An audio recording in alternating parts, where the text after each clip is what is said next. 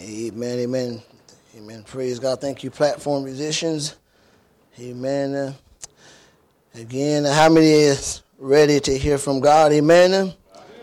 Amen. Praise God again. I think a privilege to be able to minister to you through this sacred desk. Again, pray for our pastor, Miss Shimona, as they're traveling.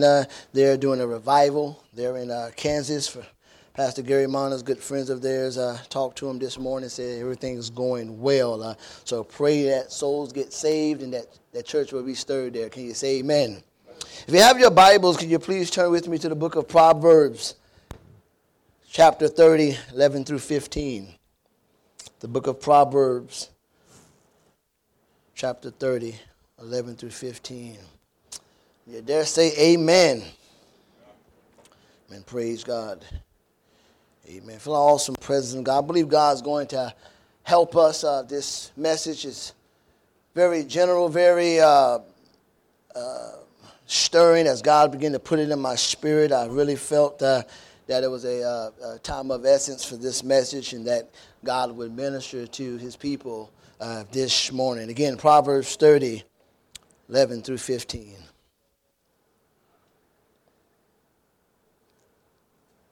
I was recently looking at a study on the different generations of our time. And in this study, it talked about the different economical values of each generation. It talked about millennials being the most populated generation of the day, as well as millennials being the largest generation of employees in the workforce and the largest generation of consumers. And I got revelation, that's the problem. That millennials rule the world.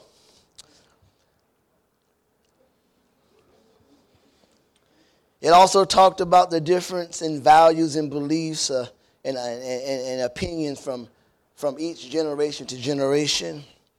But as I'm reading and I'm thinking about a generation of people, as I'm reading, as I'm thinking about how these generations are all different in many ways, whether it was the different times that people were actually born, whether it was the different genres of music and so on and so on, the different trends. How many know you begin to think about generations because there was a different time and space. Many things are different. Things that we have now, they didn't have then, and vice versa. But what I did notice is one thing that all generations have in common. Despite the differences, despite, again, different music, whatever. One thing that I noticed that all generations had in common, and that one thing was a need. And that need of the generations that I believe all have in common is the need to be redeemed. The need to be redeemed. How many of this generation is desperate in need of redemption? Can you say amen? I want to preach a sermon I've entitled Redeeming a Generation. Because as you begin to look, church, as time has passed throughout the decades, mentioning there's many different things about each generation, but the one common denominator that every generation needs is Jesus. Can you say amen? A redeemer of the generations. You see, no matter who you are this morning in this place, where you were born, whatever category, listen, we are all in need of a redeemer. Proverbs 30, 11 through 15. There is a generation that curses its father and does not bless its mother. I need you to listen to this. There is a generation that is pure in its own eyes, yet is not washed from its filthiness. There's a generation, how lofty are their eyes, and their eyelids are lifted up. There's a generation whose teeth are like swords, and whose fangs are like knives, to devour the poor from the earth, and the needy from among men. The leech has two daughters, give and give. These are the things that are never satisfied, for never say enough. Let us pray, church. Oh, Heavenly Father, I ask God right now, God, as we sit here, God, in your presence this morning, God, I pray, God, that you will help us, God.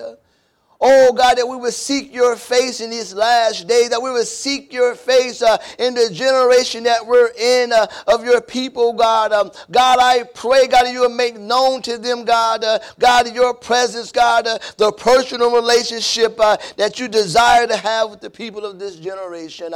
I pray right now, God, right now you will come in the midst of this church. God, you will help us in this area. In your mighty name of Jesus Christ. And all God's people said, amen. How many know this generation needs to be redeemed? Amen.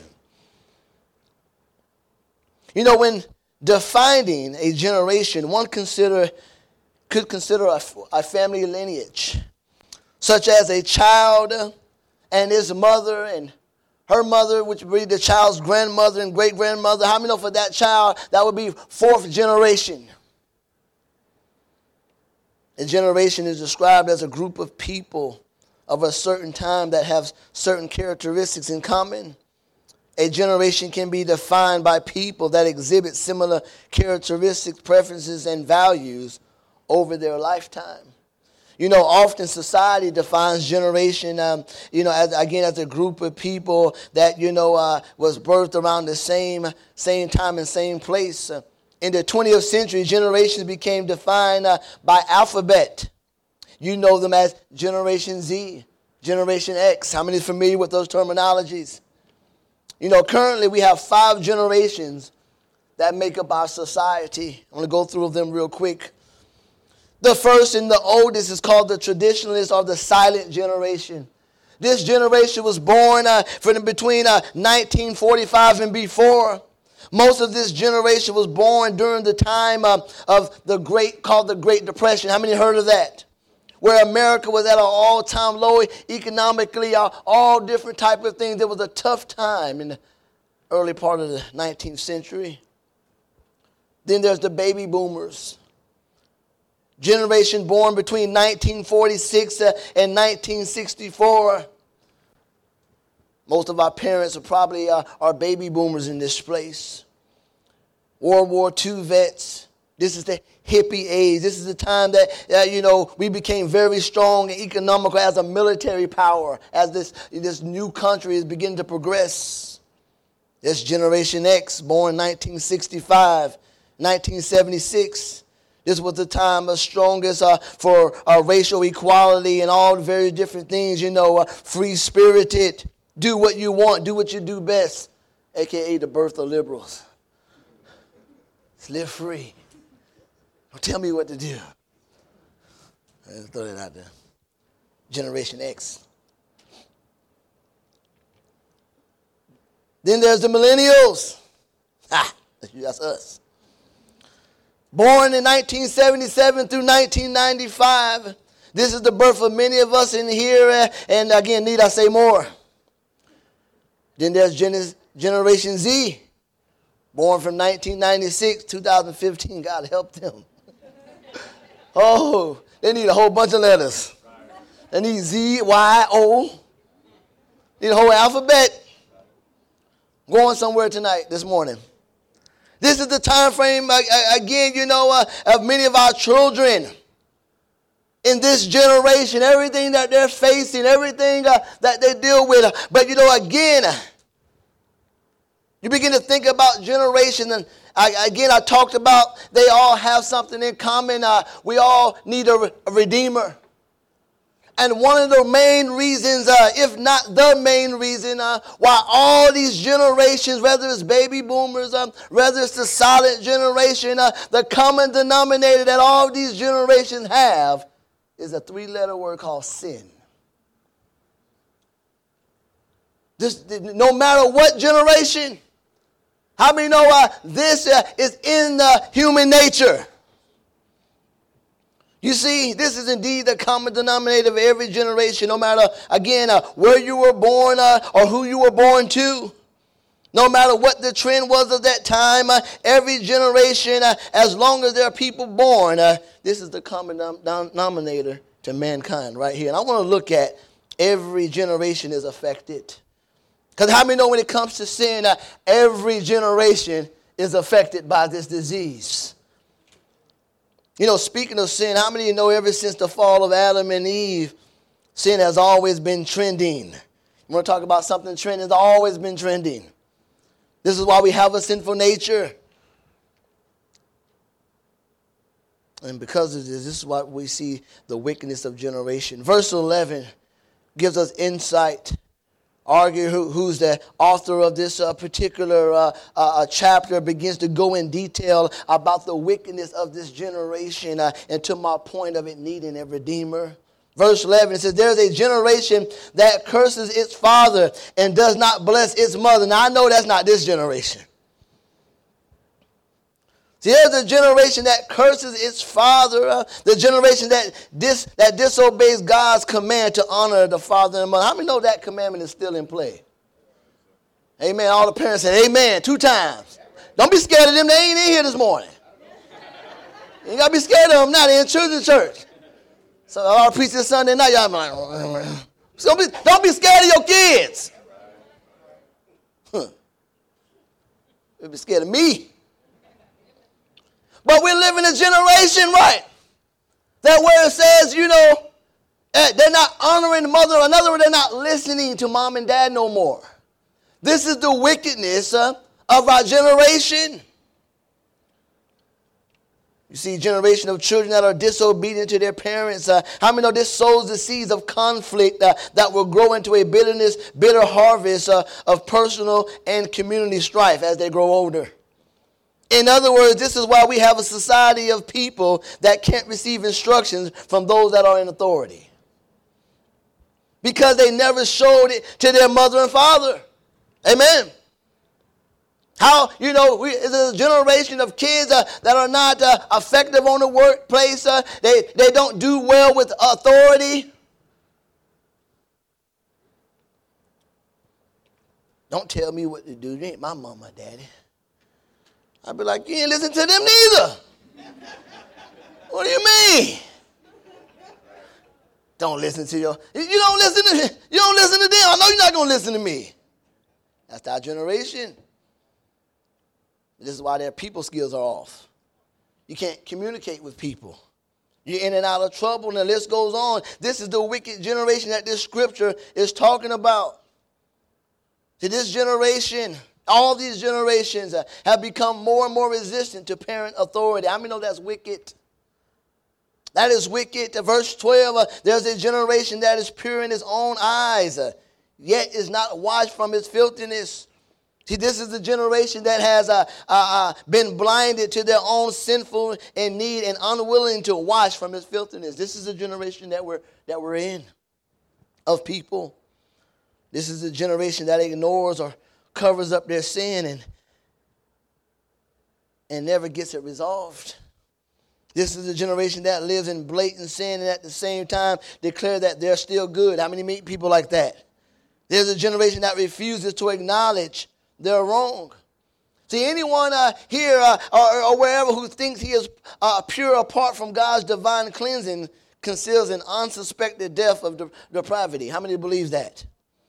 See, Jesus condemned the self-righteous Pharisees of murder and of belonging to this same generation. The Pharisees would observe all the outer rituals, but pay no attention to the inner cleansing. This is the world we live in today. That they can do certain different things, on the outside, but don't want to take no responsibility for internal cleansing. This is who our generation have become. Isaiah 1:16 says, wash and make yourself clean. Take your evil deed out of my sight. Stop doing wrong. How many know this is the message to these generations? Stop doing wrong. In other words, stop covering up. Make acknowledgement to our wrongness before God. How many know that's all of us? That's why we're repentant, and that's why we're here and serving God today, because that was you and I. A generation of self-righteousness who don't want to be cleansed from their filthiness. Verse 13, he goes on. There's a generation, oh, how lofty are their eyes, and their eyelids are lifted up. This is the generation that walks in pride and arrogance. Come on, somebody. These are those that are proud in their advances at themselves have made, perhaps, that despite all other in comparisons to themselves. See, again, we live in a prideful generation. Again, as I spoke earlier about children or whoever in this particular generation, it doesn't matter, child or adult. We don't want to be told what to do. We don't want to be in any authority. We know what's best. Pride and arrogance is on an all-time high among all generations. That's why one reason why I believe in Matthew 7 when it says, wide is the road that leads to destruction, and many will find it. We get to that a little bit later.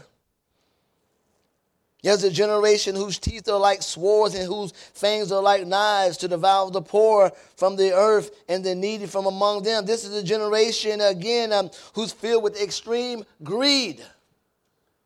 Again, I'm breaking down just the characteristics of the wicked generation that needs to be redeemed. For these very reasons that the author is pointing out, we're in a greed society.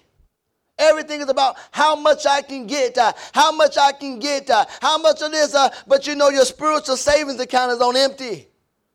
You have nothing invested in the eternal. But everything, listen, I'm not against saving money. I'm not against having things or whatever. But how many know when it gets to the point of greed, this is the problem.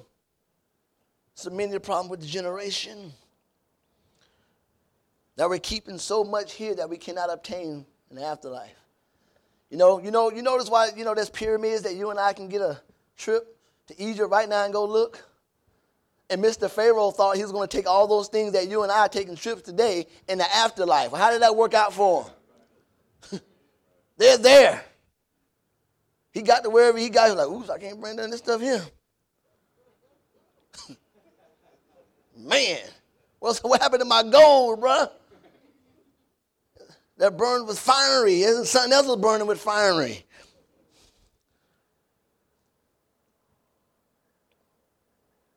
See, this generation, it says, verse 15, the leech has 2 daughters. Give, give, give. This generation that we're living in of greed and wickedness, how many know it's never satisfied? 50 cents, he makes a cut. This guy, a multi-million-dollar millionaire, makes this comment. He said, I still feel broke even though I got bread. Think about that. In other words, he's making a point that, listen, I'm not content. Greed, greed, greed. Give me more, more, more. I still feel broke even though I got money. This is the generation. And see, because of this wickedness of generation, how many know the sin, how many know sin has an appetite? Sin has an appetite that it loves to fulfill. You see, all generations are wicked because sin has the same appetite, just different appetizers. Again, we're talking about different generations, baby boomers, millennials, whatever the case. More people probably did certain different things then and there, but hey, it's still the same appetite. Again, generations have different things about them, different music, different eras they grew up in. But how many know the appetite of sin remains the same no matter what the generation is? See, each generation is made up of people that are flawed. Can you say amen? Romans 5:12, therefore, just as though one man's sin entered into the world and death through sin, and so death spread to all men. So listen, this is all generations before they start coming up with baby boomers, whatever the generation was 2,000 years ago, sin remained.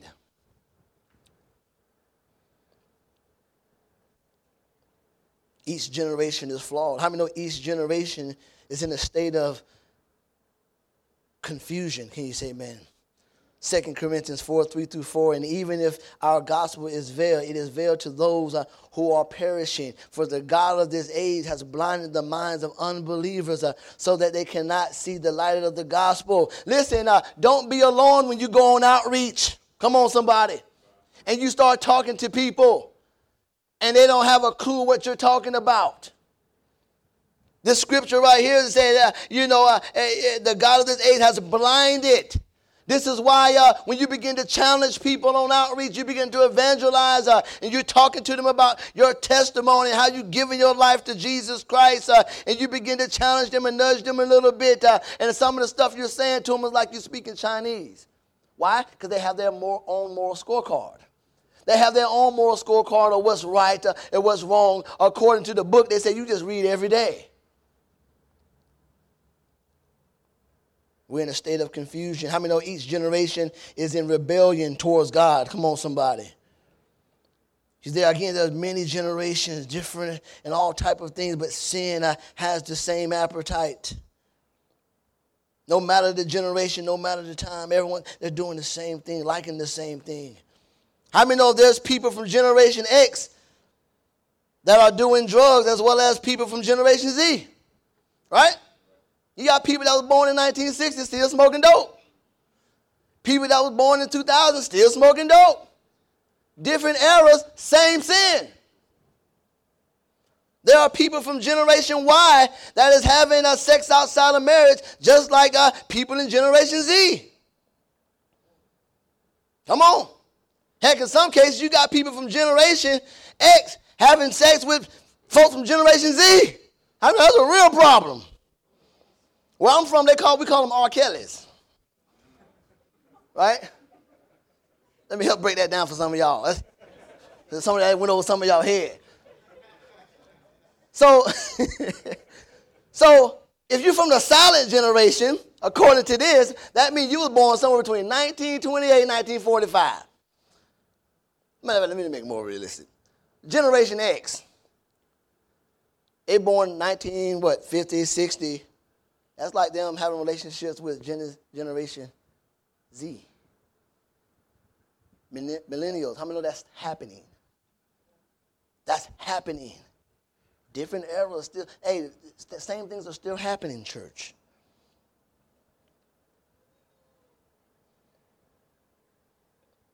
Speaking of R. Kelly, that's why he got Aaliyah saying age ain't nothing but a number. Y'all remember that?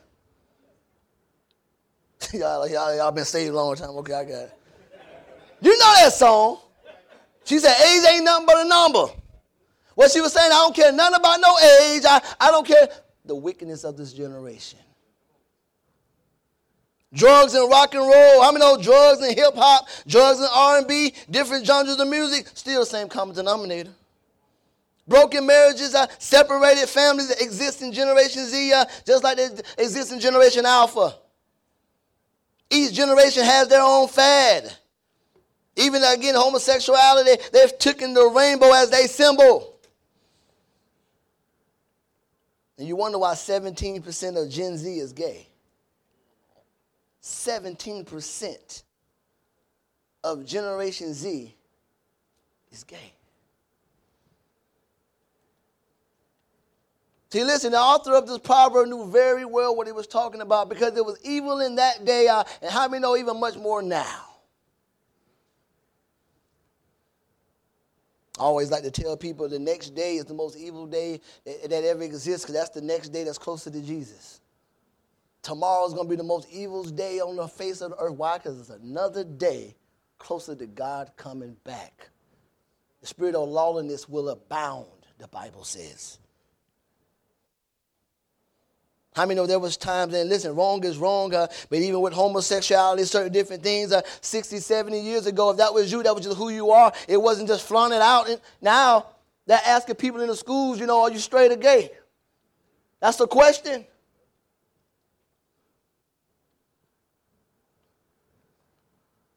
Are you straight or bi? If I was in school, I'd be like, bi. Like, bi. I ain't talking to you. That's what I am. Bye. Well, I wish I was in school sometime, boy. Secondly, I want to look at the fruit of an undeemed generation. The fruit of an undeemed. See, with all this being said, church, this produced some rotten fruit in our society because of the wickedness of the generations we're living in. You see, the fruit of an unrepentant and unredeemed generation has a curse that's attached to mankind and as a result of sin. One of those rotten fruits that I believe is produced by this unredeemed generation is that rotten fruit of unbelief. I have not, just in recent memory, just been saved the amount of years. And listen, I've heard it, but it's just like, as I'm, again, witnessing to people, I'm amazed by how many people that don't even believe he exists. I mean, it's one thing for you to, live in your sin and do what you do, but at least you believe. At least you believe. I've come with so many people who don't. But see, this is what I believe is the result of an unrepented, an unredeemed generation. To where we've gotten that far away from God that people don't even believe the concept of God existing.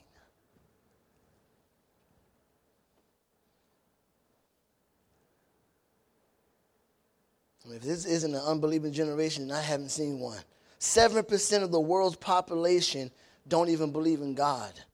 The Oxford Handbook of Atheism report that there are 450 to 500 million non-believers worldwide, including both positive and negative atheists, whatever that means, positive and negative, or roughly 7% of the global population.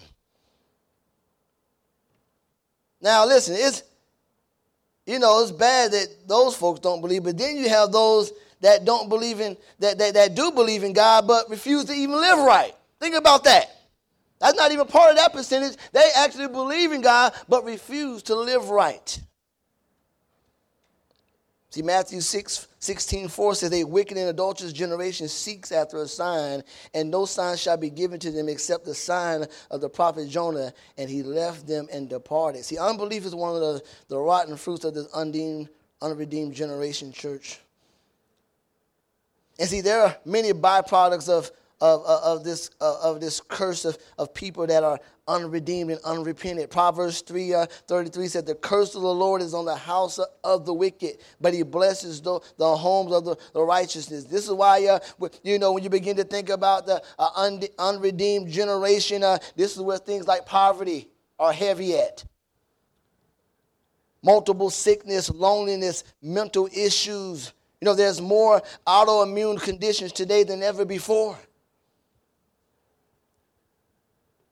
There's another rotten fruit of this generation that's produced by an unredeemed generation. It's called pride again. Romans 1:22, claiming to be wise, they instead became utter fools. And instead of worshiping the glorious and ever-living God, they worship idols. Romans 1:25, they exchanged the truth of God for a lie and worship and served the creature rather than the creator. How many know that's going on now? That people are worshiping and serving the created things as opposed to the actual creator himself. In other words, it's like appreciating the art, but you're giving no recognition to the author. This is the generation, this is the fruit that's produced, the pride, the arrogance, where the wise cannot be told anything. Too wide in their own eyes. See, this is where unbelief and things begin to settle in people's heart, church. This is the generation that we're living in. The fruit of this unredeemed generation has led people to becoming more. How many know another rotten fruit that's really happened in this unrepentant generation is that has made more people more ungrateful than ever. We live in a very ungrateful generation, especially when you have people that live in what you would call Disney World to the world, America. Listen, every nation has things going on. But you ask those people in Africa, will they switch places with you today?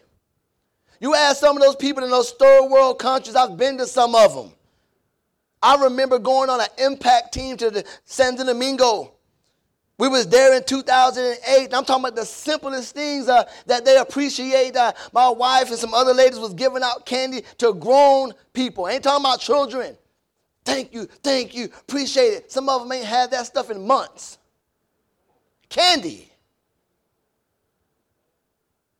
People walk, we got 2 services in our fellowship, Sunday morning, Sunday night. Some of them will walk to church. Some of them didn't even have shoes, and they wouldn't go back home because they didn't want to take a double trip, so they'd stay all day just for the second service. And here we got wheels in America and won't come to church. Every now and then. It's like pulling teeth to get you to come. This is the generation we're in. This is the generation that we're in. The ungratefulness. Children through their parents are so ungrateful. Come on, somebody.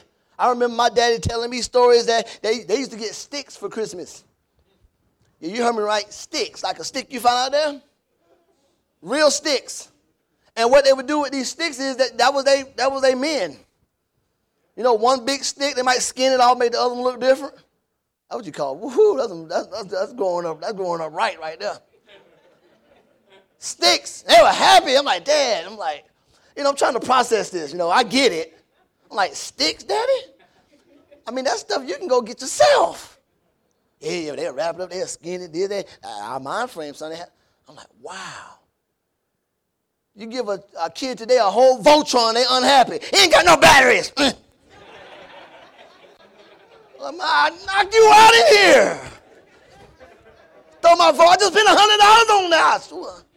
Strangle you. And we get all these toys and they break it up on the 26th. Get it on the 25th. Broke on the 26th. Ungrateful. You little know what. But we love them, don't we? With all that being said, church, let's look at our third point this morning.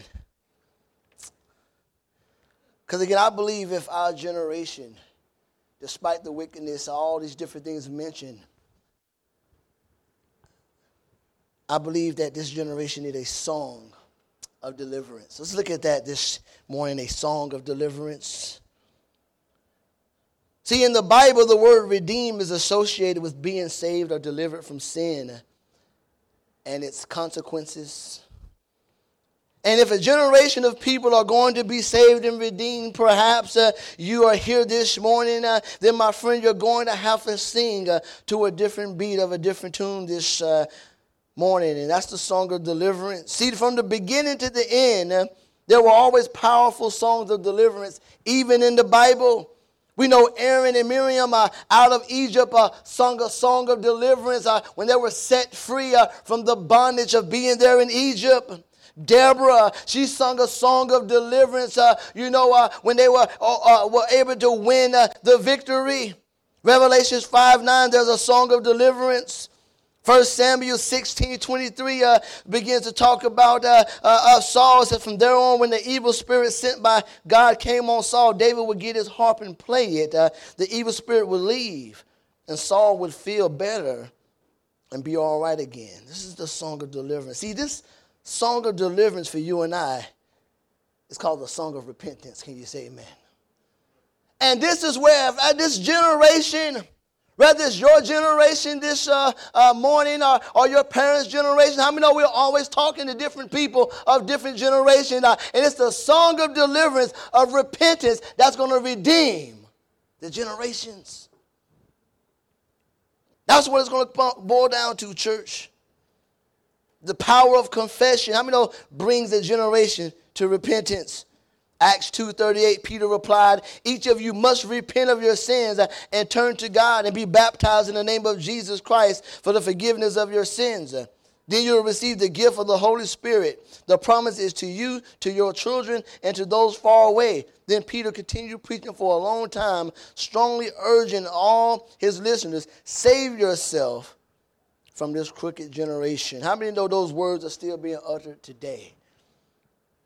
That this has nothing to do, again, Peter wasn't just speaking to his generation, but many generations to come. H. Robinson said, if you're going to be right with God, then how many know you're going to have to be wrong with men? Let me say that again. If you're going to be right with God, if you're going to be a redeemed generation, you're going to have to understand it. You got to be right with God and wrong with man. This is why Paul constantly spoke against, the religious people of that day and their rituals and their philosophy. Again, their moral scorecard of what's right and what's wrong. As God, the word says, let God be true and every man a liar. You're going to be right with God, you got to be wrong with man. How many know God's ways and man's ways don't see eye to eye, church? When Peter says is that you save yourself by repenting, he's talking about those of the next generation, those of the generations before. See, how many know repenting makes the crooked straight. Come on, somebody. So much of this generation is wrapped up, and many times, listen, how many know God wants to use you, the saved and the redeemed, to do it? He wants to use you and I that are saved, that are redeemed, amen, to live out, to put out an extended hand to those that are lost. You know, it's funny how much of this generation is wrapped in the second coming of Jesus when most people haven't heard about the first coming. Think about that. We're so wrapped up in the second coming of God, and a lot of people haven't even heard about the first coming.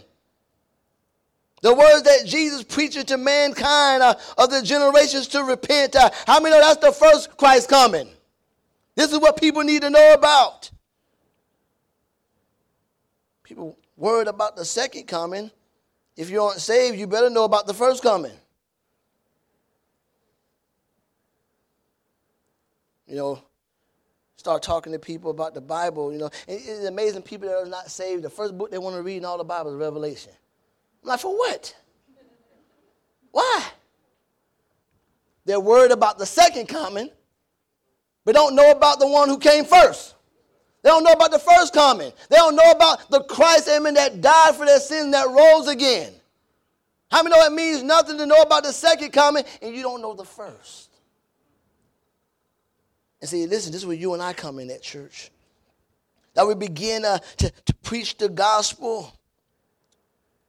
Because how many know when you get saved in this place, how many know we sing a different song? There's a new song, amen. The redeemed generation has a new song. In the book of Psalms, David expresses this song of deliverance also well as I close. Psalms 32, 1 through 7. Listen to these passionate words of what I'm talking about, the song of the redeemed. He says, blessed is he whose transgression is forgiven, whose sin is covered. Blessed is the man to whom the Lord does not impute iniquity, and in whose spirit there is no deceit. When I kept silent, my bones grew old, though my groaning all day long.